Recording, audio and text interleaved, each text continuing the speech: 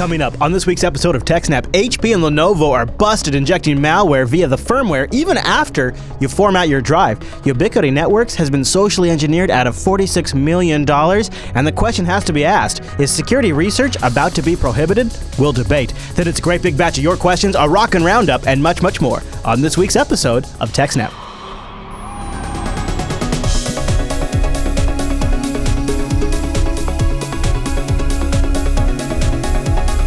Hi, everyone, and welcome to TechSNAP. This is episode 228 of Jupiter Broadcasting's weekly Systems Network and Administration podcast. We stream this episode live on August 13th, 2015. Oh, this episode is brought to you by our three fine sponsors, DigitalOcean, Ting, and IX Systems. I'll tell you more about those great sponsors as this here show goes on. But our live stream, ooh, that's the secret sauce. It's powered by that incredible Scale Engine over at scaleengine.com. You should go check that out. My name is Chris, and joining us every single week is our host, the admin, the tech, and the teacher, Mr. Alan Jude. Hey there, Alan. Hey, Chris, everybody. Thanks for watching. Hey, Alan. I'm glad to say the Skype connection's holding. We're doing a double snap today. We're pre-recording a little bit, so we're doing this one live on the 13th. And I probably shouldn't have said anything. I'm going to knock on wood. I got a wood desk right here. And so far, it's been holding up good, which is not too bad, considering we have a steady video connection back and forth this entire time. And Alan, today's first story, it is blowing up today as we record. So I don't know I don't know where it's going to be at the time this goes live, but this is a fascinating story about how getting malware on a chip basically could make wiping a drive completely irrelevant. And it turns out it's happening at a pretty large scale by vendors I thought we kind of trusted. What's happening? Well, what's worse here is not so much that, Lenovo and HP and so on are doing it, is that Microsoft built it in as a feature of Windows 8 and above. Right? Yeah, that is awful. So a user on the Ars Technica forums, and I don't have the link, but apparently someone on Hacker News discovered it around the same time, wiped his computer and did a reinstall of Windows 8.1 or something, one of the versions of Windows anyway, with his no Ethernet connection, Wi-Fi disabled, just install off the DVD. And after he booted the first time, he already had the Lenovo crapware that comes bundled on the laptop. And he was like, how the hell? This is not a Lenovo Windows CD. This is a vanilla Windows CD. Yeah, that would make me wonder too. I put in a brand new SSD and I installed off the DVD and the software's there already. What the hell? So he's like, how did that happen? The disk was empty. Well, it turns out Microsoft has a solution for that. It is called the Windows Platform Binary Table, which is basically a way from, I think it's from EFI or maybe, but anyway, a way that during the boot up process, the BIOS can instruct Windows, hey, look over here for some executable code and run it. And Windows will run that as the system user, which is higher privileges than even administrator. And then that code can do whatever it wants, including, putting files on your hard drive or whatever. Because it runs after Windows is started up and the file systems are mounted, it can even access disks that are encrypted with BitLocker because they've already been attached and had the encryption key entered. Right, yeah. So when you look up before now, Microsoft's Windows Platform Binary Table, there was one result on Microsoft's website, which was download this docx file that kind of explains a little bit about it. And it was definitely targeted towards vendors like Lenovo and so forth. So it's a feature they don't talk much about to the general public. No, there's like one docx on the entire internet about it, and that was it. But they say the Microsoft Windows Platform Binary Table feature allows PC manufacturers and corporate IT to inject drivers, programs, and other files into the Windows operating system from the motherboard firmware. The WPBT is stored in the firmware and tells Windows where in memory it can find an executable called a platform binary to run. Said executable can take care of the job of installing files before the operating system actually starts. So from a corporate IT perspective, I can definitely see how this is useful for instead of having to do like a sysprep type image, and when it first boots up, it runs some tool, you could burn it into the firmware, but that doesn't seem like something you would do that often, honestly. It definitely seems like it'd be easier to update the software you're burning in if it was part of a sysprep image as opposed to being a firmware update. Yeah. But anyway. During operating system initializations, Windows will read the platform binary table to obtain the physical memory location of the platform binary. The binary is required to be a native user mode application that is executed in the Windows Session Manager during system initialization. So this is before anybody's actually logged in. Okay. Windows will write the flat image to disk, and the Session Manager will then launch the process. So the Lenovo Service Engine did some tricky things, and this is what the user on the forums figured out. So when the Lenovo code in the firmware does is it makes sure that the Windows/System32/Auto CHK, which is the automatic version of check disk that runs at boot up on Windows. It's kind of like FSCK in preen mode, where it just checks if you were shut down properly, and if not, runs the FSCK. Well, if it was not the Lenovo version of that file, but instead was Microsoft's official one or something, the Lenovo platform binary would rename it and then install its own file there. Really? And then when its file was run during setup, it would go and install Lenovo update.exe and Lenovo check.exe and so on. That would go and get driver updates from Lenovo, and they have this hardware integrity check they want you to run every 60 days, and it pops up and annoys you if you're running Windows. It's weird. Anyway. And then, it'll copy those executables into the directory during boot up. So if you uninstall and delete the programs, the LSE firmware will just bring them back the next time you reboot. So the Microsoft documentation tries to make it clear. It says the primary purpose of the platform binary table is to allow critical software to persist even when the operating system has changed or been reinstalled in a clean configuration. Because this feature provides the ability to persistently execute system software in the context of Windows, it becomes critical that the Windows platform binary table-based solutions are as secure as possible and do not expose Windows users to exploitable conditions. Which is kind of funny because the entire platform binary table feature exposes Windows users to exploitable conditions. This seems really dangerous for for exploit. It's just at least the binary should have had to been signed by Microsoft or something. Or approved maybe or something. I can understand it makes sense to be able to have some bit of stuff that will survive reformatting the disk, especially when things like Lenovo don't give you a recovery CD or whatever.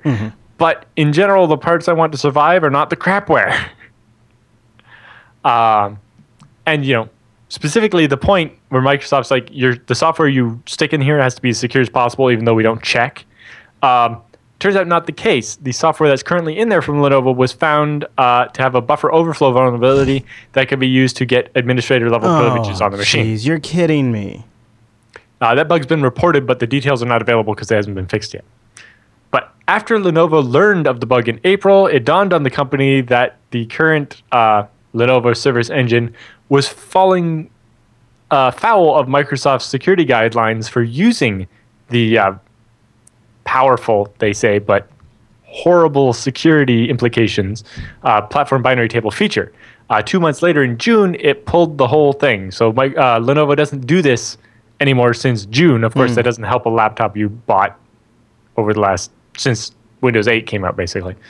But luckily, if you're not running Windows 8, if you have Windows 7 or running Linux or whatever, your computer's not affected.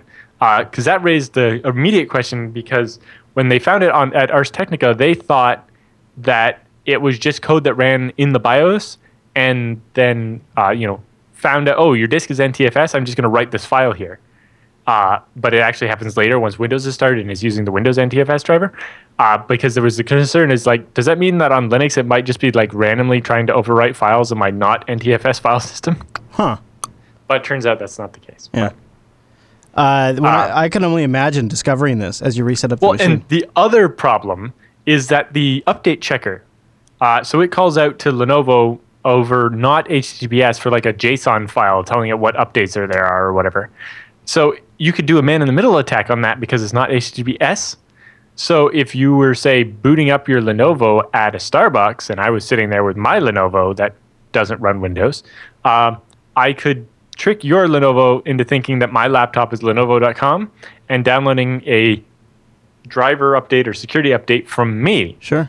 and the one that I give you won't be a nice driver update for some component of your laptop. You know, it's. I think it has a little bit of extra stink behind this story in the wake of what was their not Superfish? Was it called Superfish? Was that the Yep. yeah? That I mean, where they're it's one thing after another with Lenovo, and the trust here is really damaged in my opinion. Yeah. So the fact that they had actually pulled this before anybody figured out about it, I mean, I think they were really hoping nobody figured it out. But I have a couple of questions. 2 months. I wonder if reflashing, like if you downloaded like a stock BIOS image update, or maybe even turning on Legacy Boot, maybe if that would avoid this problem. I don't know about Legacy Boot, but if you follow the instructions in the main article from the register, they have the instructions for removing it, which is installing a firmware update that doesn't have the file. So you in get a that new table image. anymore. Yeah. So you reflash your BIOS and it won't have the bad stuff anymore. Of course, they might just bundle their. Oh yeah, of course they've taken it out now. Right. Yeah. That makes sense. Yeah. So they've been, even laptops they've been making last month were shipped without it. Okay. But the laptops they built last month probably aren't in stores yet. And so on. Or the old ones are But still yeah, in stores. there's the official firmware had the problem, and new official firmware has it removed. So the removal tool and everything is official from Lenovo on their website. Okay. So other interesting notes is that this was observed on desktop computers too, not just laptops. This is a feature of Windows 8, not something special Lenovo was doing. So this can happen to any computer that's running Windows 8 or above. That has a chip that can be written to from the OS. Yeah. So like, which is every computer. yeah, every modern computer. Yeah. Anything that will run Windows 8, basically, is vulnerable to this. Microsoft also notes in their little doc here, if partners intentionally or unintentionally introduce malware or unwanted software through the Windows platform binary table, Microsoft may remove such software through the use of the anti-malware software, which is like Windows Defender or whatever it's called. Software that is determined to be malicious may be subject to immediate removal without notice. So if you inject spyware from or malware from the BIOS, Microsoft might delete it with Windows Defender. They won't, yell at you or ban you from making computers, or blacklist your software. No, they'll just make their virus scanner delete it without even telling you.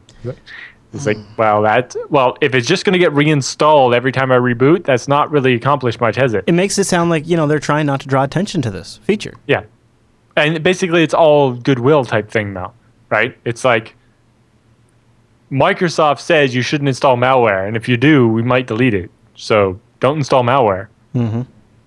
They don't really have a way to enforce it. They really need signing at least or something, but they just should not have that feature. That's just I'm amazed that they've introduced this in such a late stage in their operating system development and not. Well, apparently it's been there since Windows 8. Yeah, that's what I'm saying.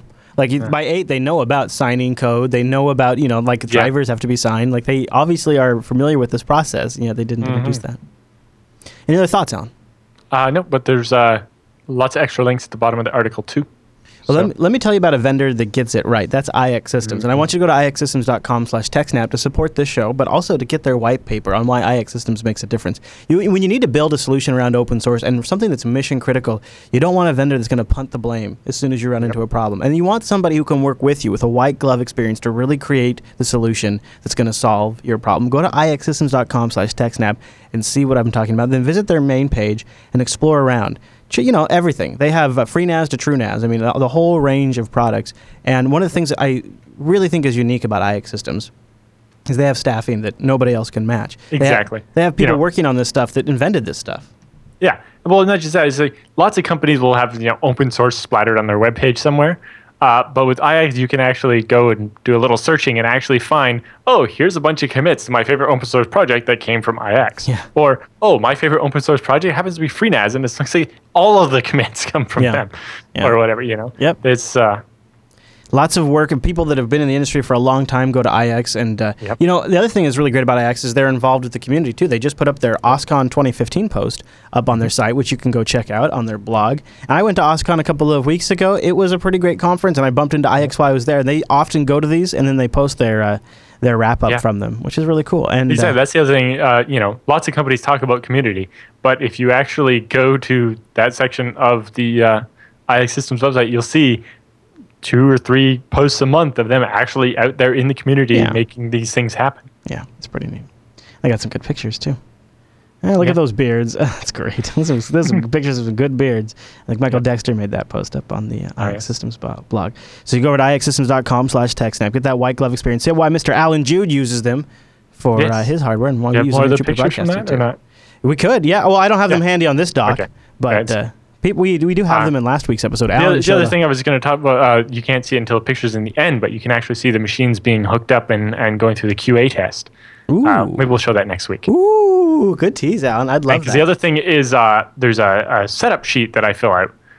And, one of the one server that's going to the data center instead of my house, I gave them all the configuration and they set it all up for me. So it just gets shipped directly to the data center. They'll just plug in the cables into the right ports and it will just start working. That's nice. ixsystems.com/TechSNAP. Go check them out. They're great.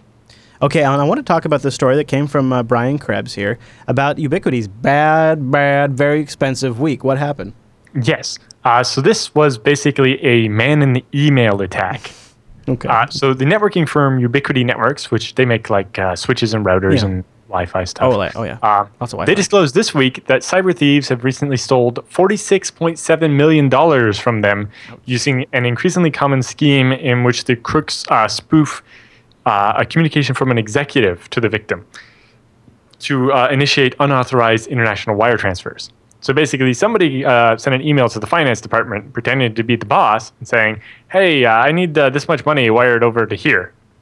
And they did it. Easy peasy. Yeah. You pretend to be the boss, and then you trick a secretary or somebody in the finance department or whatever into approving some expenses you're doing or making a transfer. In this particular instance, the attack was disclosed as part of the company's quarterly filings with the SEC for their stocks.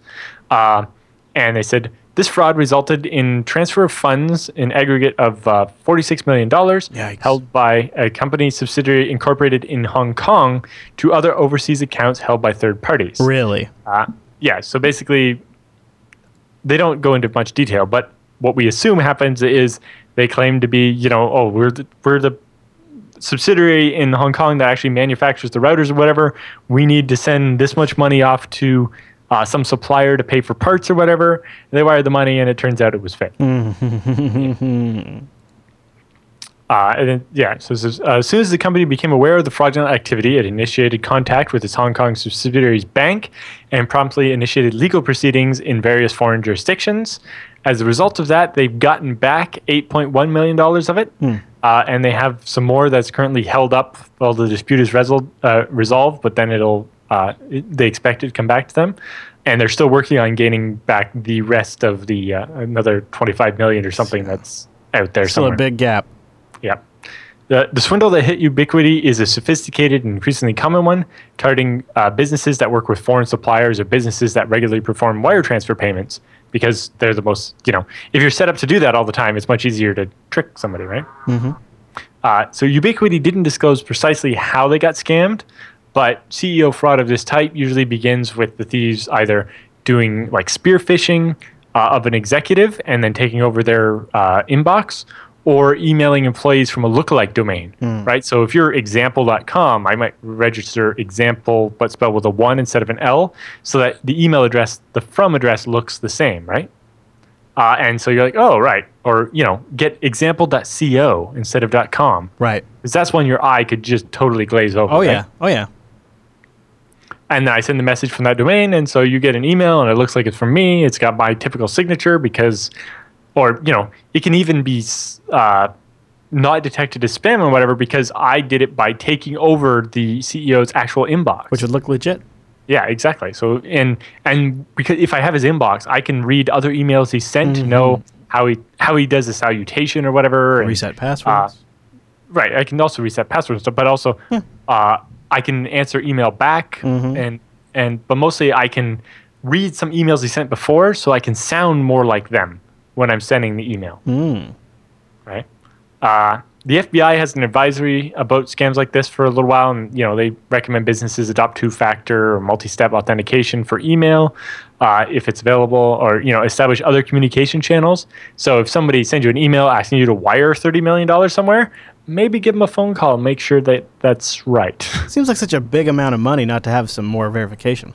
Well, yeah, at least to do a phone call or something. But, at the same time, it's like if you know that the guy's traveling to Asia to set up a deal or something, and he sends you an email asking you to transfer the money, it's like, well, with time zones, he's not going to be awake at the same time as that the office is open or whatever, or, phone calls cost $3 a minute in that country. Yeah, things like that. Yeah. But, $3 a minute doesn't quite add up to $30 million. No. Yep. Yeah. Businesses are also advised to exercise restraint when publishing information about employee activities on their website or through social media, as attackers perpetrating these schemes often will try to discover information about when executives at a targeted organization will be traveling or otherwise out of the office. Sure. It's great to pretend to be somebody when they're on an airplane and can't be reached otherwise. Yeah, that makes sense.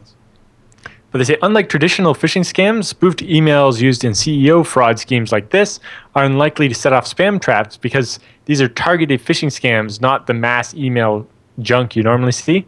The crooks behind them take the time to understand the target's organization, the relationships, activities, and interests in travel and purchasing plans and so on. If I know what your type of business is, I'm going to make it sound more plausible. Whereas if I'm just sending a spam to 20,000 people, most of them aren't in the middle of placing an order for router parts to China, right? Mm-hmm. Yeah. So, yeah, you're not going to see your typical broken English and bad punctuation and stuff. Oftentimes they're going to have done research and know a bunch of things about people and things like that. Mm-hmm. So on the surface, business email compromise scams may be unsophisticated relative to money-making schemes using complex malware like Dire or Zeus, but in many ways, the man-in-the-email attacks are actually more versatile and adept at sidestepping basic security strategies used by banks and their customers, because instead of having, even if a company has two-factor authentication on their bank account, I'm defeating that if I'm convincing you to send the money for me. Right. If I call the finance department and they log in and use their two-factor authentication to send the email or the money, I've just worked around that system. Mm-hmm. So even two-factor might not actually be enough of a solution here. Although having two-factor on email addresses means it's much harder for someone to take over your email address.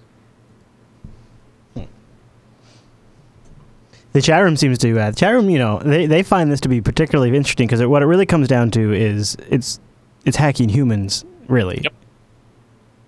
Exactly. And almost anybody could do that with just a little bit of knowledge, a little bit of understanding of human behavior, and you get access to something like an email account. You don't have to be some sort of coding wizard. Make it, right? You can actually spoof the from address on an email easily. You just, and if you set your reply to be something that's one letter off or something, you can trick most people. Yeah. Yeah, it's a good observation, chat room, and I saw a great one. I got a phishing scam.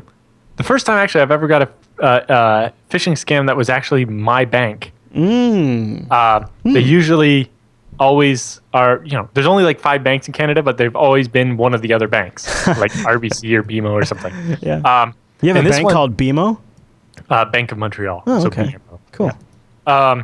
So the click-through URL actually starts off exactly like the real one. Yeah. It's like www.easyweb.thebank blah blah blah.com dash and then instead of slash login or whatever, they use just a dash. So the whole URL looks fine, and then it's blah execution blah blah, and then .yokamaui.com. It's right. That doesn't look That's right. not No. But they definitely made the URL look like the real thing by encoding the entire URL into the host name. And, I've seen that before, but that one just happened to come in this morning and look quite interesting. Yeah. Huh. Well, yeah, I've never had one that targeted my bank specifically because my bank's specific to Washington State. Right. But it's just interesting that it doesn't happen more in Canada because we only have really 5 major banks. But it just always happened. They were always Royal Bank or Bank of Montreal or something. It's nope, not me. Plus, my bank never emails me, and if they do, it's to a certain special email address. So we'll have links to that story in the show notes. Is there any thoughts on that one before we move on? No, that's about it for that one. It's an interesting write-up. And ouch, $46 million? Yeah, from a company you might have actually heard of, too. Yeah. Well, actually, because Noah works in hotel Wi-Fi, so he works in hotels and doing the IT for them, and he deploys Ubiquity Wi-Fi fairly frequently. I don't know if it's like the number one system he deploys. They're basically one of the brands that most people like for centralized managed Wi-Fi.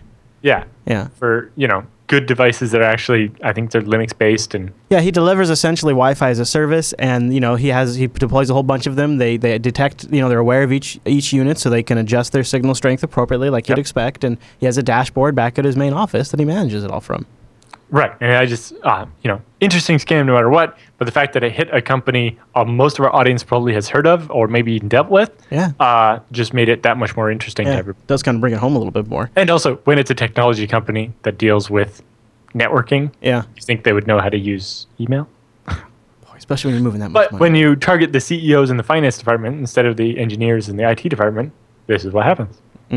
Well put. All right, let me tell you about something else. That's DigitalOcean, sponsor of the TechSNAP program, and you can use our promo code SNAPOcean to get a $10 credit over at DigitalOcean. Wait, you don't know what DigitalOcean is? I'll tell you. DigitalOcean is a simple cloud hosting provider dedicated to offering the most intuitive and easy way for you to spin up your own cloud server. They have all Linux-backed machines using KVM as the virtualizer, SSDs for the disk I/O, and great connections out to the internet. You can get started in less than 55 seconds, and pricing plans start at only $5 a month for 512 megabytes of RAM, a 20 gigabyte SSD, 1 CPU, and a terabyte of transfer. And DigitalOcean has data center locations in New York, San Francisco, Singapore, Amsterdam, London, and Germany. And they have a brand new one in Germany that's so gorgeous. Their fastest SSDs yet, so that's nuts. 40 gigabit E connections to each hypervisor. That's nuts. And the location of their Germany data center is perfect for all of Germany's neighbors. So definitely check that out if you need to distribute something over there. And their interface to manage all of this is incredibly simple and intuitive, yet very powerful. If you've been doing IT administration of virtual servers for any time, you know that is sometimes a black hole of UI nastiness. And somehow DigitalOcean has managed to make it all usable, intuitive, but not weak. It's still a great interface to manage things like DNS and application deployments and backups and transferring to clients and all the things you like, generating SSH keys, all the things you might, in HTML5 console, so that way you can watch it from post all the way up to login, all the things like that you might need. It's really slick, and then you can scale up as you need to go. You can deploy droplets, just keep going for infrastructure, and you can manage it on a much larger scale with their API. So you can snap it into, say, like Puppet or Chef or something like that, or you can take advantage of a ton of really cool applications already created by the community, like for your smartphone, for just scripting. There is libraries to plug it into your favorite programming or scripting language. It's really awesome stuff. So you can start small for unbelievably low price, like $5 a month, and then as you grow, you can scale up, and the pricing is super, super straightforward. Go to DigitalOcean.com, check them out, and use our promo code SNAPOcean. If you need to spin up a server, something that's going to work really well with a public IP address, great performance that you can easily manage, and it's not going to take a lot of time to get going, I really would implore you to check out DigitalOcean. It's great for this, and there's so many interesting things you can do once you have an extremely valuable server up in the cloud. Like, for me, it made syncing OwnCloud between my office and my house so straightforward to have that go-between up on a droplet. And then later on, when I tried SyncThing and BitTorrent Sync, same exact thing. And then when somebody came to me for a friend and said, I want to just put up a small website for my business, it was a slam dunk to go to DigitalOcean. It really works across the board. If you're going to deploy applications and you need back-end infrastructure or you're just doing some testing, use our promo code SNAPOcean. You get a $10 credit. Try that $5 rig, 2 months for free. And you know what, Alan? A news update. DigitalOcean has free BSD too. I don't know if you knew that. I don't know if you knew that, Alan. Oh, you probably did. I think you somehow have a free BSD hotline, don't you? Something happens with free BSD, you know about it. And I am a FreeBSD developer. That's true. So you actually literally do have a hotline. It's called an IRC chat room that's private. So DigitalOcean's got free BSD servers, Linux servers, all that stuff. Just use our promo code SNAPOcean. And a big thank you to DigitalOcean for sponsoring the TechSNAP program. Okay, Alan, our next story here comes maybe out of Black Hat. I'm not quite sure. Tell me about it. So this is, it's kind of related to Black Hat, but not necessarily. And it's just a op-ed type piece over at ThreatPost saying that we may be entering the era of the security research prohibition. In particular, as if the Oracle nonsense last week wasn't bad enough, right? We have the U.S.'s proposed way of implementing the Wassenaar Agreement, which is that arms dealing thing that they've decided also includes anything to do with computers. Okay. And basically, the U.S. implementation of the rules, which govern the export of so-called intrusion software, among other things, has been criticized sharply by lawyers, security experts, and software vendors who say that the proposed rules are too vague and threaten to chill legitimate security research and other activities. So basically, if you find an exploit for an application and you say want to send it to the vendor so they can fix it, that would be you conducting arms dealing. What? How can that be equate to Because exploits are like guns. But I'm trying to think what if I found a flaw in a gun, or I found a flaw in a weapon system, or a drone, or even a military vehicle? Would that be? Yeah, I found a flaw in my Jeep car, or right. Vehicle. Same thing. Is that cyber weapons? But basically, if it's an exploit, if it can be used to break into a computer, it's a weapon, and weapon smuggling is illegal. Jeez. And stuff like this. So the rules came out May 20th, and then they had a period where people could comment on them. Okay. And the Commerce Department didn't have any experience with writing these kinds of rules, obviously. And the staff attorney at the EFF said that during a panel on the Wassenaar Agreement at the Black Hat Conference, there was, everybody was mostly concerned about how horrendously vague the language is. Yeah. Such that, well, the way that's written, that could apply to this, or it might not. But, if there's a chance it could apply to that, then somebody's going to apply it to that, and it's going to screw everything up. So the Bureau of Industry and Security at the Commerce Department proposed the rules in May and opened it up to a 60-day comment period. Many security researchers and attorneys submitted comments, and in a rarely seen move, the BIS, or the Bureau of Industry and Security, said it will revise the rules, rewrite them, and open it up for a new public comment period again once they're done. Oh, okay. That's a positive development. Yeah, although I don't see them making it clear enough to work. Yeah, I don't think they know what they're doing. Yes, exactly. They're not computer people. They're the Bureau of Industry and Security.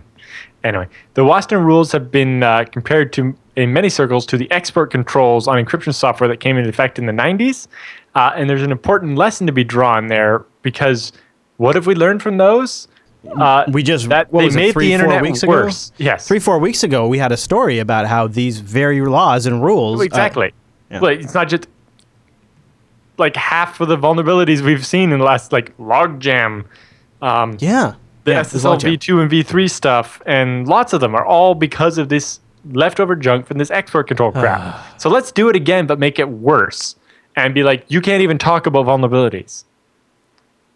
And all it's doing is weakening the security of the internet as a whole. So they have a great quote here at the end.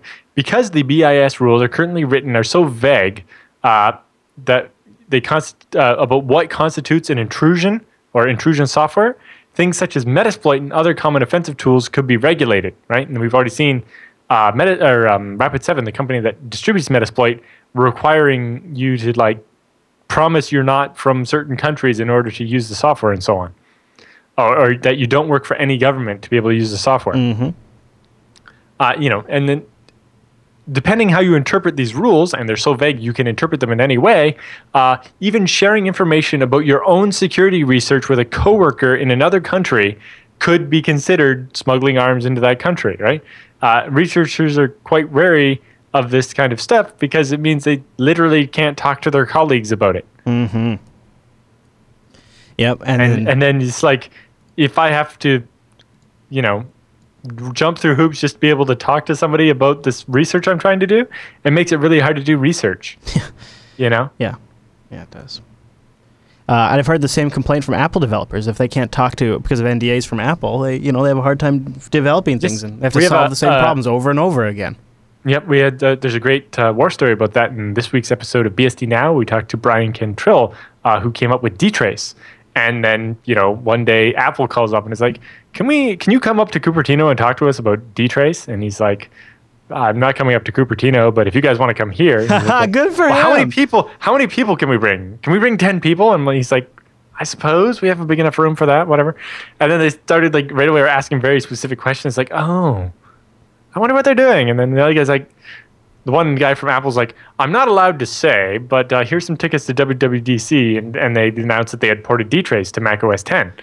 And it's like, yes, if they could have just asked the guy who wrote it some questions or told them that that's what they were doing, they probably could have solved a lot of the issues they had with their initial implementation. Yeah, yeah. Boy. But yeah, secrecy doesn't really help here. You know, I don't know how we're having something like the Wasner Agreement stop companies like VuPen and Hacking Team from selling exploits would be good. But muzzling researchers is never a good thing. Well, very much so. And we just, it's like, how many times do we have to learn that lesson? Yeah, to where we can say it on this show and everybody listening, that's obvious to them because we've learned it so many times. But yet the policymakers, not obvious. Like, we're literally reliving the 90s. You know, doing the Clipper chip stuff and the key escrow, and then now the export agreements or restrictions on crypto, and it's just like, did we learn nothing in the last 20 years? Jeez, no kidding, Alan. You're right. It does feel like that a lot. That's kind of depressing, actually. That's well, because somebody brought a better one up, more specific to Canada, but they're like, the Canadian dollars were 70 cents US. The Blue Jays are winning the World Series. It's like, it's 1991 all over again. All right. Any other thoughts on that story? No, that's for that one. All right. Let me tell you about Ting. Ting is my cell phone company, and it's mobile that makes sense. And you can find out more by going to techsnap.ting.com. I'll tell you why they're my mobile company. I only pay for what I use. It's just my minutes, my messages, my megabytes, and whatever I use. That's just what I pay for. It's $6 for the phone line. So I've got a couple of phones because it's $6, and the phones are unlocked on Ting. This makes a lot of sense if you think about it. You kind of got to wonder why your mobile carrier doesn't operate that way. And so, in fact, some of them are trying to rip off different aspects of the Ting experience, but nobody can nail all of Ting. Ting has no-hold customer service. Ting has an incredible dashboard to let you manage all of this. They have a very active and very vibrant and passionate community that is very useful when you're trying something outside the box. And best of all, Ting puts it all out there. I'm going to tell you more about that in a second, but I want you to go to techsnap.ting.com right now and just check them out and see if they're a wireless service that makes sense for you. If you don't need to spend a whole bunch of money, like I was going over to the savings calculator, and different times my wife and I have had different cell phone plans, and Ting has a savings calculator where you put your actual monthly usage in. So say like I use 230 minutes and Angela uses 120. And say, because we use Telegram or Hangouts, we get like 5 messages. And she gets like 1. I get like 5 from like alerting services that don't use anything but text. And then like megabytes, we're pretty good with Wi-Fi. So, you know, for travel and commute, I'll use around 500 megabytes, 480 megabytes. She uses a bit more because she's not quite as Wi-Fi savvy. So she'll use about 650 megabytes of data usage. And it's about 200 after tax and all that kind of stuff. But I don't really know exactly what it was. So I put 100 for her line, 100 for mine. I could tweak that a bit. You know, I could put like, I could say maybe it was 80 for my line and 80 for hers. That might be a little closer here. And then I'll hit calculate my savings. And then what Ting will do is they'll compare that bill against what your Ting bill would be. So right there, over 2 years period with that particular cell phone plan, that's a pretty common plan usage, you'd save $1,100, $1,116 over 2 years by switching to Ting. And they have a GSM and CDMA network you get to choose from. And if you go to techsnap.ting.com, they'll take $25 off your first device. Or if you have a Ting-compatible device, and you might, since they have both those networks, you get $25 of service credit. And something else we've been following with Ting, it's not directly related to their wireless service, but they're taking everything they've learned in wireless and they're trying to apply it to fiber internet. And we've been kind of following this in the TechSNAP program. And one of the things people notice is it costs $400 to set up fiber internet with Ting. And Alan, that probably doesn't sound like much to you, but it is a lot it's a lot of money to some people. So Ting explains why installing fiber internet costs $400. Because unlike other fiber internet, they make you pay for a 3-year contract. Yeah. Well, and do you want to share how much your installation was? Do you want to just mention it? Well, my installation was free, so that's. I think it was the monthly. But mine was a 3-year contract. That's that's what it was. And then there was the monthly that was outrageous. It was a 3-year contract, but the monthly I won't make you say what the $2,000. I won't make you say what the monthly cost is because that was the cost that was so outrageous. I thought that was the installation cost. It is, and it's guaranteed for 3 years. It's not fun. All right, so here's what they had to say. Jesus asks, why on the Ting Internet page are we charging $400 for Ting Internet installation? The $400 is really just to recoup the cost that is involved in installing the internet service. So, we don't really have any desire to make any money off of the fee. It's really about just covering what is involved in bringing Ting Internet to a home. In Charlottesville, for example, that involves bringing fiber from the street to the side of a house with someone in a bucket truck or a vehicle and installing the fiber into your home and wiring it over to wherever you would want the wireless gateway and box that we then provide as part of that setup fee that bathes your house in high-speed gigabit Ow! Wi-Fi. Yeah, So, buddy. all of that is a process that requires time and equipment and tools and people. And so really that's what goes into that fee. TechSNAP.ting.com. Go check them out. I want fiber internet here at the studio so bad. To describe the process that got involved for setting it up in my house, it's like on one occasion, guys with bucket truck came and they ran along the telephone poles from around the corner where the node for the fiber was, along the telephone poles up to the pole at the end of my driveway. Then on a different day, a guy with a different truck comes and has to like drill the hole in the side of my house and run the conduit up to the roof and stretch it across from the pole to my house and then into the house, seal it all up so it doesn't leak water into my house, and then there's this spool of cable left in my house. And then on a different day, yet another guy that's a different kind of expert had to bring this special machine and wire, strip the cable, build it all up and set it up and like fuse the glass together and hook it all up and then run the fiber out into the actual access switch device that gives me Ethernet ports that I can hook up to my internet. Man. Now, their process is a little more streamlined, probably doesn't involve so many separate guys on making separate appointments to come on separate days. Yeah. But, it's a lot involved. And, yeah, they're definitely not just trying to get $400 out of you. You can go to techsnap.ting.com to learn more about Ting. And boy, wouldn't it be great if Ting could bring what they've learned to fiber internet? And if you want to know more about Ting's crazy fiber internet, you can go to ting.com/internet. Ting.com/internet. But do us a favor. Go to techsnap.ting.com first. That way we get support. And you keep the BSD Now program. You keep the TechSNAP program on the air. Speaking of BSD Now, that's what I was going to mention. A couple of days left. Epic interview. Oh, yeah, we had an epic interview. Two crazy things going on in the BSD Now program. Mention the interview, and then I'll mention the shirt. Right. So this is actually recorded early, but if you're watching this when it actually comes out, then yesterday we will have aired a special BSD Now recorded the week before. But anyway, it's a 90-plus minute interview with Brian Cantrell, who's a CTO over at Joyent, but he worked at Sun, invented dtrace, worked on ZFS and zones. He talks a lot about Linux, virtualization, running Linux Docker containers on FreeBSD and Illumos, all kinds of stuff, including telling some great war stories about debugging a performance problem on like an old E10000K machine, which was like, this is in the like late 90s or something, and it's got 64 processors and 64 gigs of RAM, which is numbers people had never heard of before. And it had this random performance problem, and they didn't have the tools like dtrace to figure out how it worked. I've heard from a couple of people that it was a good interview, and the chat room who watched it live says it was also an epic interview. So it's the origin of dtrace and a bunch of great stories, including great stories about RM-RF. Really? Yes. The chat room says it was awesome. I'll end up rewatching it. Hey, all right. So that's part one of BSD Now's epicness. And now also a little bit left on the BSD Now second anniversary t-shirt at teespring.com/BSD105, the usual BSDs. And I think I noticed a Z right there on that. Yes. That's the FreeBSD mascot guy there with, he's got a gold Z and then a hard drive. And then Puffy, the OpenBSD logo, he's got a Wi-Fi router, which he's broken in half to save you. And then NetBSD runs on everything, including flying toasters. Flying toasters, indeed. Teespring.com/BSD105. The shirt's met its goal, so they will be shipping, and you can grab one now for a few days left. It'll be less than what's showing on the screen. Right. You'll have until the end of August, so hurry up and get your order in. Yeah, very much, very much. All right, there you go. And with the news all done, that means it's time for the TechSNAP feedback.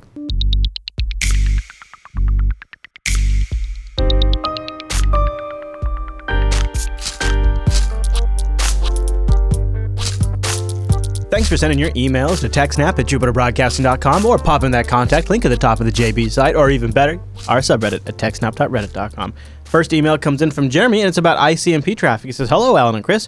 I thought it'd be interesting discussion to have over ICMP. It's common for many admins to block ICM pings for security reasons. While I can see the advantages, say, of a home router not responding to an ICM ping, I'm on the fence about servers. There is much debate on the net over the merits of allowing a server to respond to pings, blocking all pings, or allowing specific ICMP messages. Obviously, if one blocks all ICMP traffic, a lot of monitoring software and other features will break. And he kind of breaks down a list of different things that could break because of it. Your thoughts, specifically, Alan? there's some stuff for if you send a packet that's too big for some router along the way, it sends an ICMP back saying, hey, could you break that up into pieces? Yeah. Well, if you don't get that, then you can't establish a connection properly. And plus, I think You have anybody who's worked in the industry has had this issue where you're going to troubleshoot, and you're like, oh, I'll ping that server, and you go to ping, you're like, oh, right, we block ICMP. You can't do that. Like, that's very annoying. Yeah, so you can block specifically pings and then allow the other stuff, but normally the reason to block it is to prevent abuse.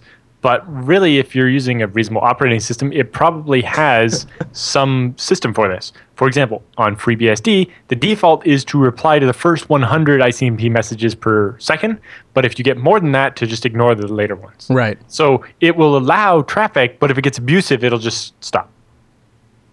That way, regular messages work fine, but if somebody is like trying to ping flood you or something, then it stops it from working.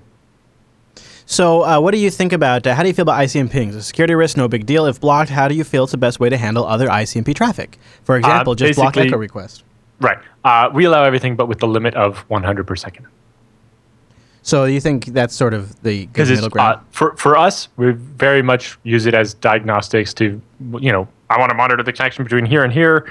And, we log, we monitor and log packet loss from like 6 different probe locations to all of our network of 150 servers. Yeah, of course. And so, as long as nobody's going overboard with it, we allow it. But if they go, if the aggregate number that we get in a second is too high, we'll stop answering. Okay.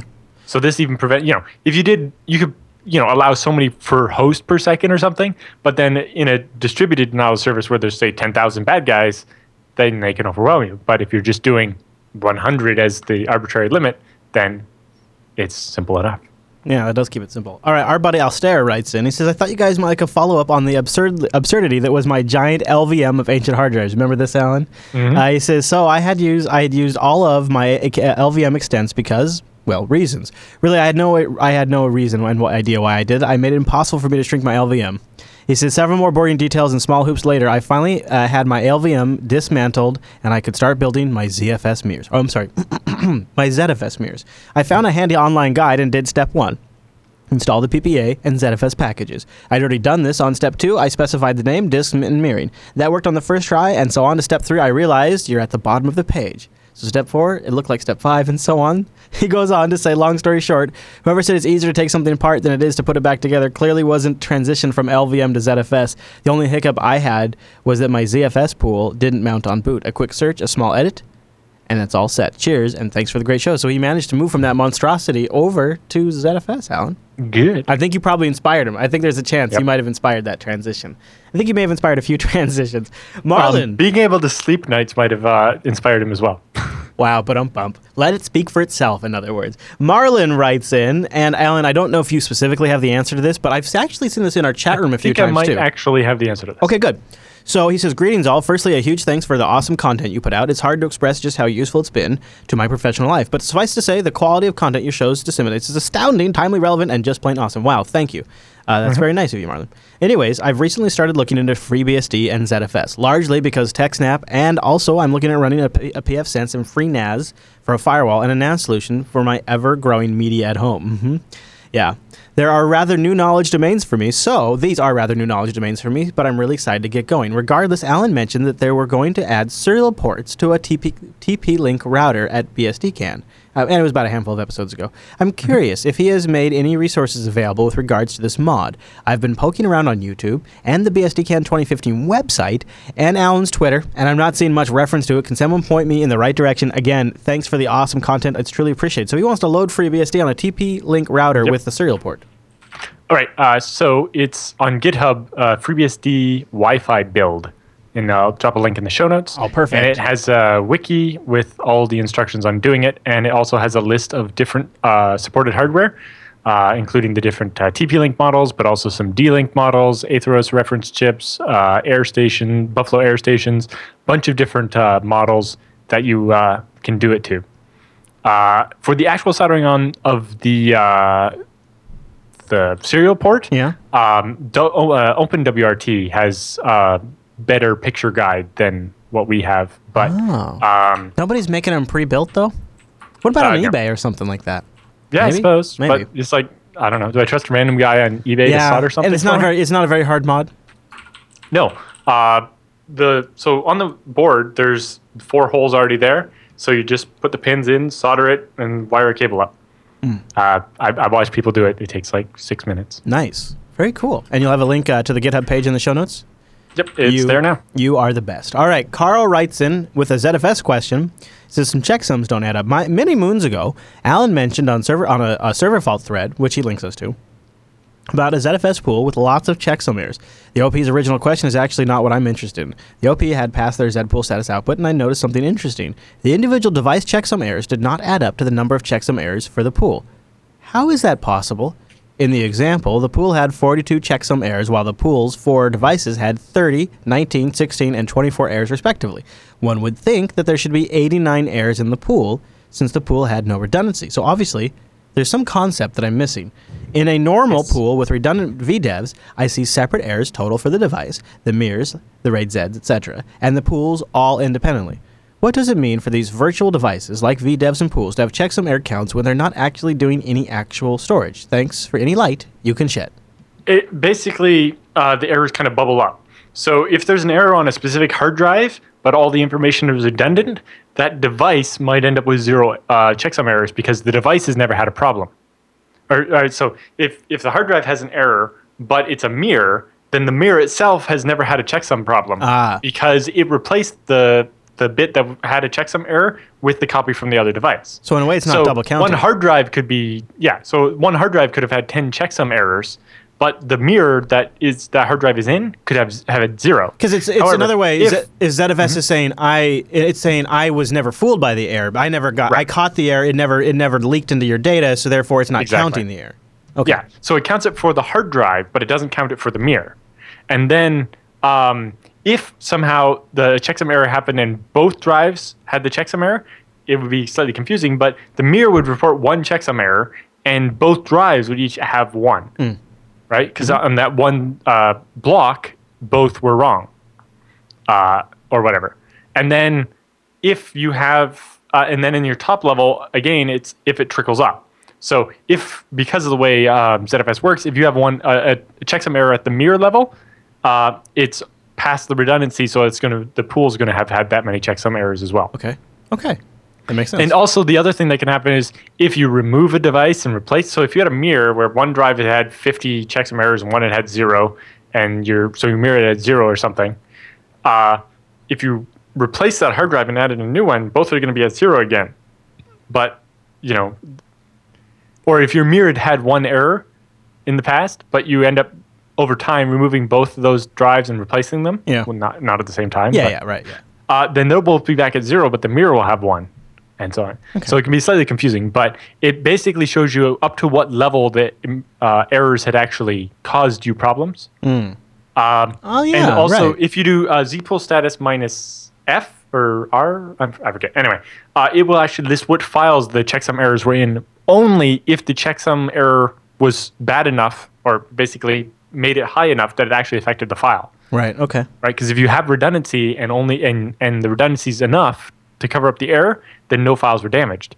But if you have a no redundancy pool and there was a checksum error, ZFS will give you a list of the files saying, "Hey, this file at this offset you can't access because the data is gone. Sorry, you should have had redundancy." So yeah, the errors will be lower at the higher levels, meaning is because ZFS managed to correct some of those errors. But obviously in a no redundancy pool, not all of them. This can be confusing because metadata about a file, if it's very important, even if you only have 1 disk, ZFS stored it in 3 different places on that disk. So it can have a checksum error and still recover from it even on a single disk. But but data errors in files, unless you have copies equals 2 or something, then 1 checksum error is going to take out that file. Whereas with metadata, depending on how important it is, it might have 2 or 3 copies automatically. And that's why you can end up ZFS actually being able to recover from some errors even in a single disk pool. Okay. And that's why the counts differ. That makes sense. Good question, Carl. If you'd like to send your question to the show, just go to jupiterbroadcasting.com, click the contact link, and choose TechSNAP from the drop-down. Or you can go to the subreddit, techsnap.reddit.com, or just email us directly, techsnap@jupiterbroadcasting.com. And we do want your questions, because we're recording double episodes over the next few weeks, so we want to add them all up and squirrel them away like squirrels do for the winter, but we do it for double episodes and then rock out your good questions. So if there's been something on your mind, send it in to us, and we'll answer it on a future episode of the TechSNAP program. But with the feedback all done, well, I guess that must mean it's time for the TechSNAP Roundup.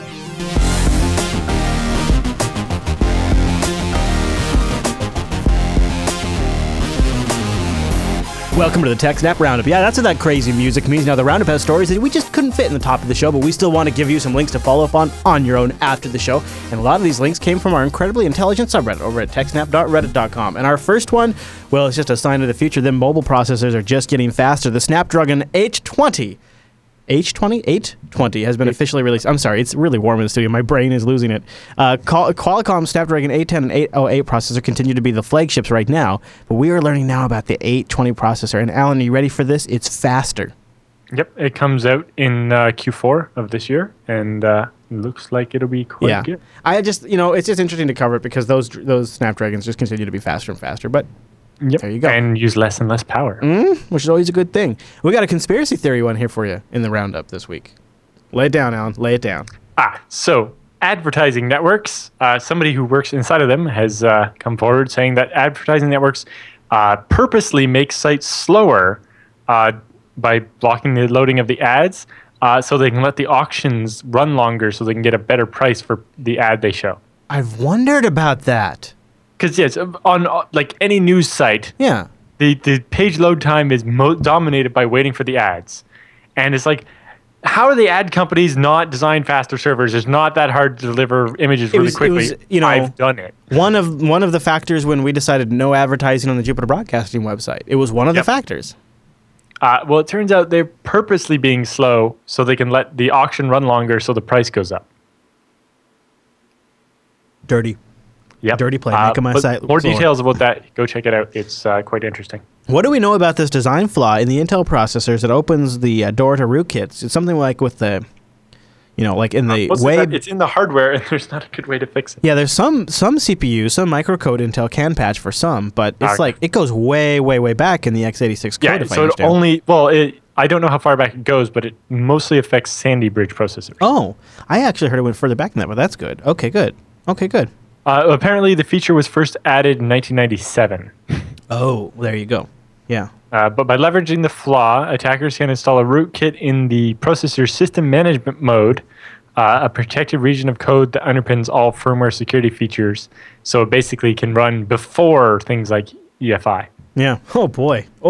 That's yikes. All right. And being able to even prevent you from wiping your BIOS to prevent an infected BIOS from reinfecting your OS when you reinstall. So all kinds of fun.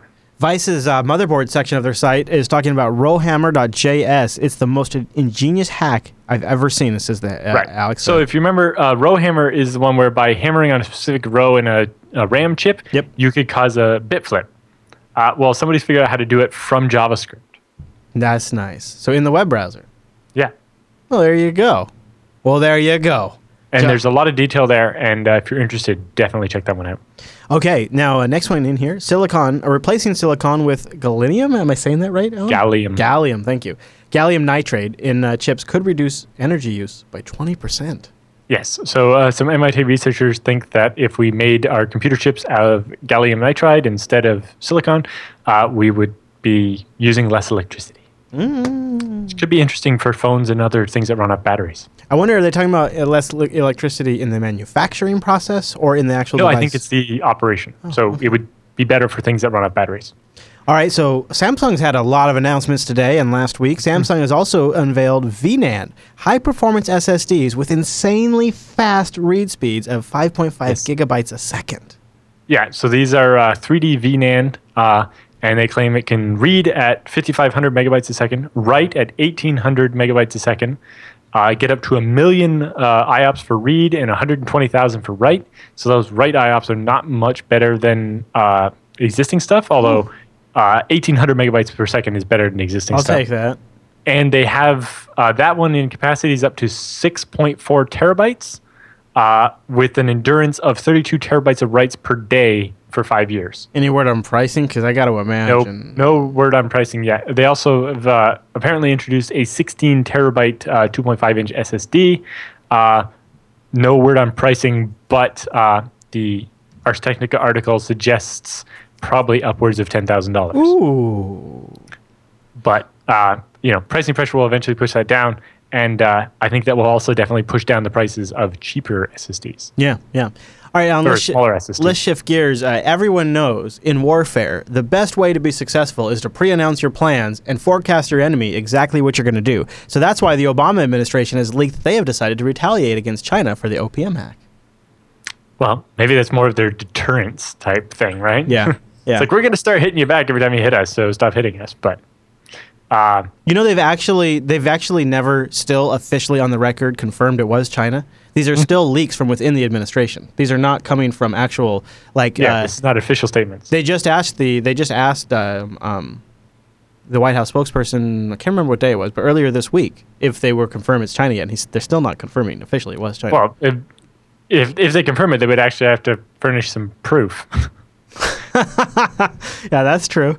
Yeah, okay. And obviously China has made that as hard as possible, or whoever actually did it, tries pretty hard not to get caught. Yeah, very, very much so, I would imagine. All right, now everyone loves a PDF download, so that's why we included a direct link to a PDF in the roundup this week. And what's this one about? This is coming from usenext.org. Yes, no one can hack my mind, comparing the security practices of experts and non-experts.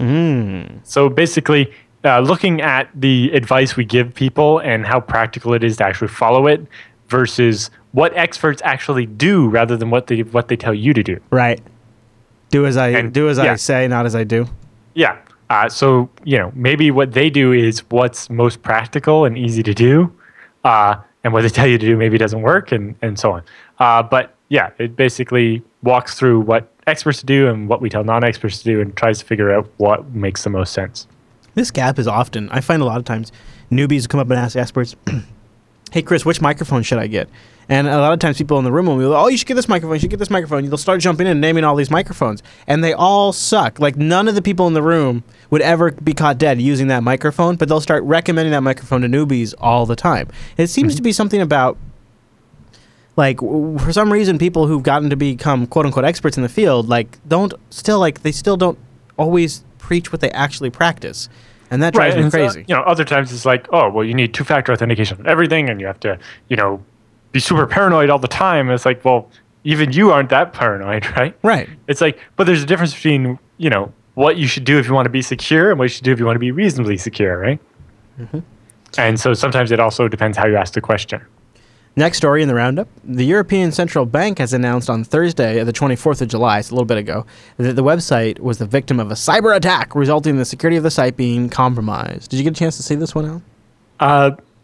It was recommended by the chat room. I didn't have that much time to research. The ECB stated that while most of the database was encrypted, some of the database held contact details, such as email addresses, phone numbers, and addresses in unencrypted format. They believe that approximately 20,000 people that had registered with the bank's website were affected by the breach. Yep, I can see some spear phishing in the future. Spear phishing in the future, indeed. Attackers actively exploit Windows bug that uses USB sticks to infect PCs. It's an in-the-wild exploit, reminiscent of those that kind of unleashed TechSNAP, really. Yeah, it's basically works the same way the Stuxnet flaw did. It turns out Microsoft didn't fix it quite good enough. The difference was the Stuxnet version could be done remotely. This one actually only works on a physical USB stick. Okay. What's really interesting is that the Microsoft fix also includes an option to have it alert you when the exploit is attempted against you. That's kind of neat. Yes. I like that. So when you plug in a USB stick that tries to do this, it can pop up and warn you so that, among other things, you don't go stick it in a computer that doesn't have the patch or something. I guess that would be nice because then you could let them know, hey, your USB device has this problem. Yeah. You should get that or just throw it away. Or, hey, that one needs to go in a case or be smashed with a hammer or something. Yeah. Hey, Alan, the Roundup here always likes to prove that everybody does their best work when they rush, and that's why a rush to put death records online lets anyone be killed. Yes. So, yeah, in some places in the U.S., you can request a death certificate online. by sending them, and then basically you send the records from the doctor and the funeral home.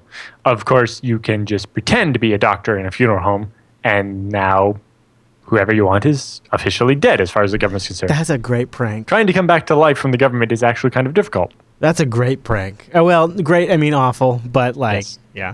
All right, Alan, 115 batshit stupid things you can put on the internet in as fast as I can go. Someone get me a drink. What the hell is this?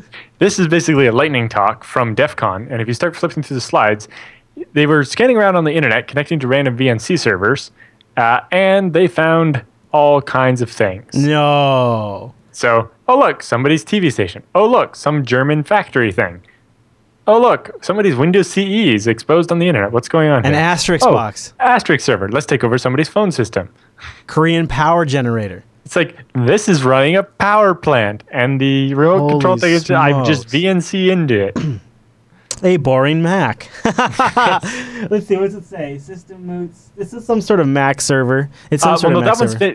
It's a Mac, but it's got some kind of exploits been installed onto it. So the user doesn't know there's a VNC server running on it. Oh, it's also, I can tell it's running, it's Mac OS server too. It's not Mac OS desktop, so it's a server Mac.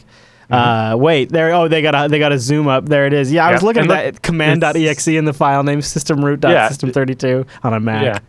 It looks like a Windows path. It's very strange. Yeah. Chinese host with private keys. Yep.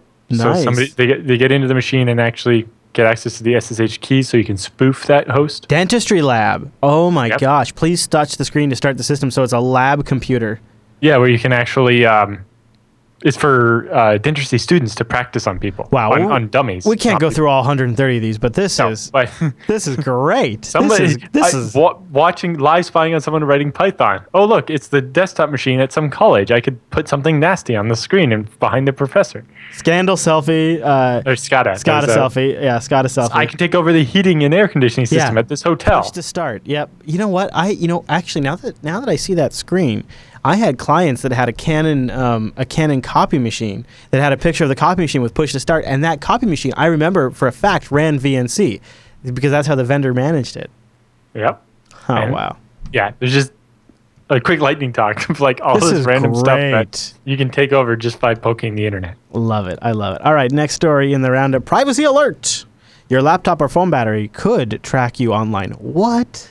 Yeah, so as part of the new way forward with HTML and so on, browsers are working on a battery status API where it can tell the site how much battery you have left so the site can decide whether it wants to play a video or something like that. Or, how the site wants to respond based on, if you're low on battery, I'm going to try to be nice. Or if you're not, then I'm going to use more features kind of thing. Except if the site can pull your battery and then it sees you come back later, it can be like, basically it could use that information of like how big your battery is, Right. how big your battery is, The charge capacity, etc. How fast you're discharging, when the last time you recharged, It's whatever another data metric. it has. It's another metric. Yeah, that they can put into a device fingerprint Yeah. and make it easier to follow you, even if you're in like private browsing mode or something, or do not track. Alan, can I introduce you to GigaPath? You know about this? It's new. It's hot. GigaPath. It's something brand new. I want to tell you all about it. It's hot. It's fast, and you can get it in Korea right now. Yeah. So multipath TCP is an interesting subject. Upcoming interview on BSD Now about one of the people working on it. But they're using it on cell phone networks in Korea, and by basically using multiple connections to actually transfer data in one virtual connection, they've managed to transfer up to a gigabit per second to a handset. Now, doesn't iOS 9 have this feature where they can... iOS has multipath TCP, but will only use it if it's talking to Apple. Oh, I thought... Okay. I guess in iOS 9, what it is it can switch between Wi-Fi and cellular, but it doesn't do both of them at the same time as quickly.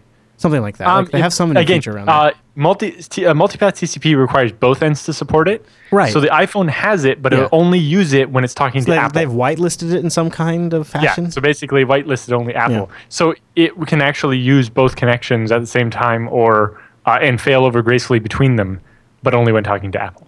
Alan, I love this tweet. The last link in the roundup.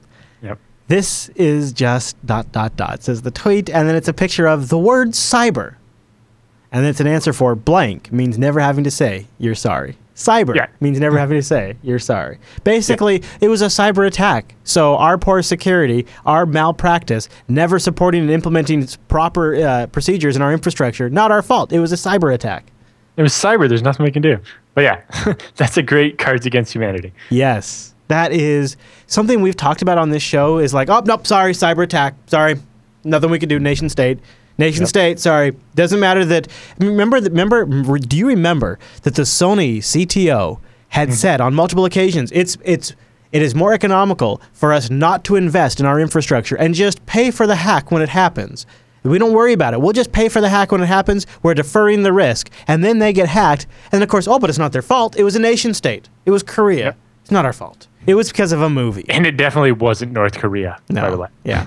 But yeah, it's like, you remember, if you remember episode 1 or 2 of TechSNAP, yeah, this was only like 4.5 years ago. Don't worry about it. When the Sony PlayStation Network got hacked, and we took a look, it's like, well, they were running Apache from 2006. Yep. And version of OpenSSL from whenever, and all this stuff. And it's like, yeah, well, this was 2011, so that's kind of horrible. Yeah. So the word cyber means never having to say you're sorry, and that is the truth.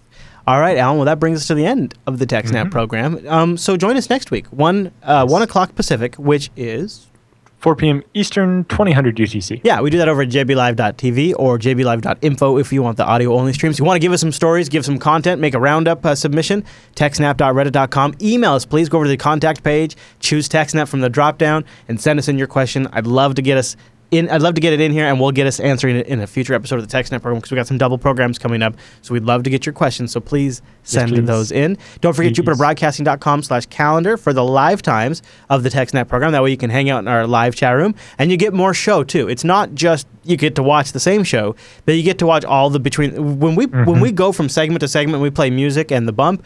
Well, that's usually like 10, 15 minutes on the live stream where we're just hanging out and chatting, maybe scratching, getting a beverage, something like that. Or also Chris screwing up the intro to the roundup 3 times in a row.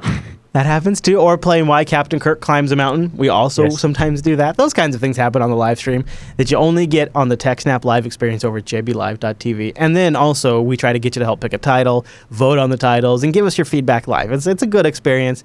And if you're at work, just sneak it in. Okay, I'm just saying, just sneak it in. We won't tell. If you've ever looked at an episode of TechSNAP and said that was a really lame title, it's your fault for not being in the chat room and suggesting a better title. There you go. Don't forget, we've also got RSS feeds of the show, so you can get it weekly, and links to everything Alan talked about are in the show notes over at jupiterbroadcasting.com. All right, everyone, thanks so much for tuning in this week's episode of TechSNAP, and we'll see you right back here next week.